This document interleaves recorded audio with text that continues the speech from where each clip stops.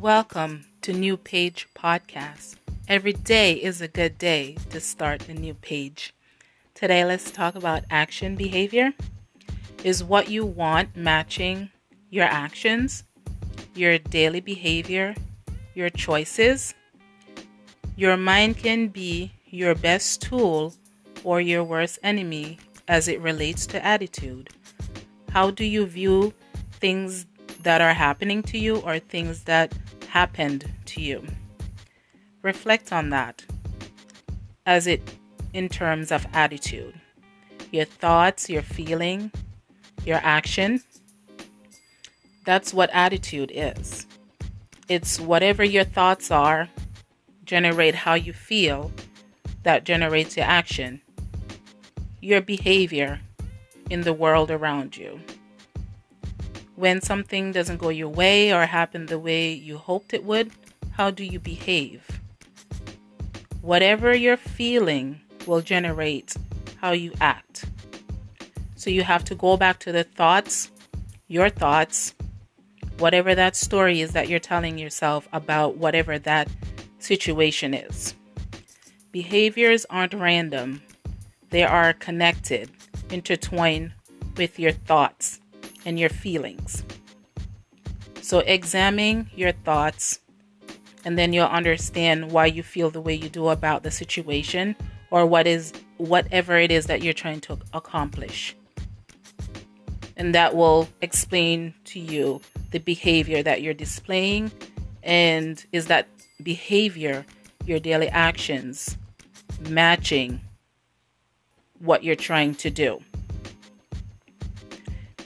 Behaviors and your thoughts always go together. Something will always occupy your mindset space.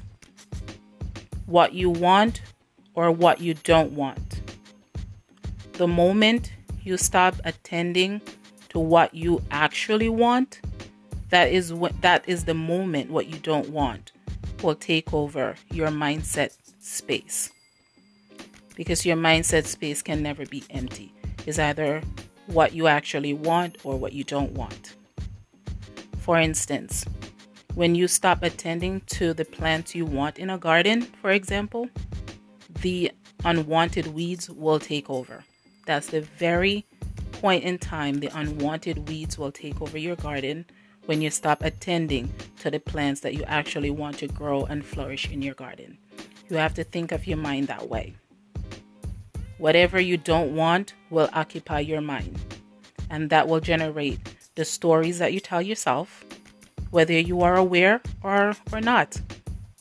And that will generate how you feel, and then that results in your action that display the behavior.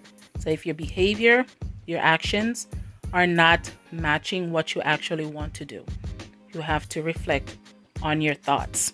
And that's when you need your journal so you can write this out, because it's not an overnight thing to solve.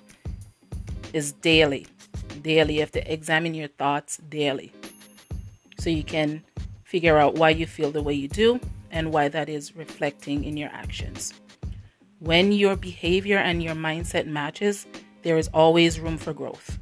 There is a definite pathway to what you actually want.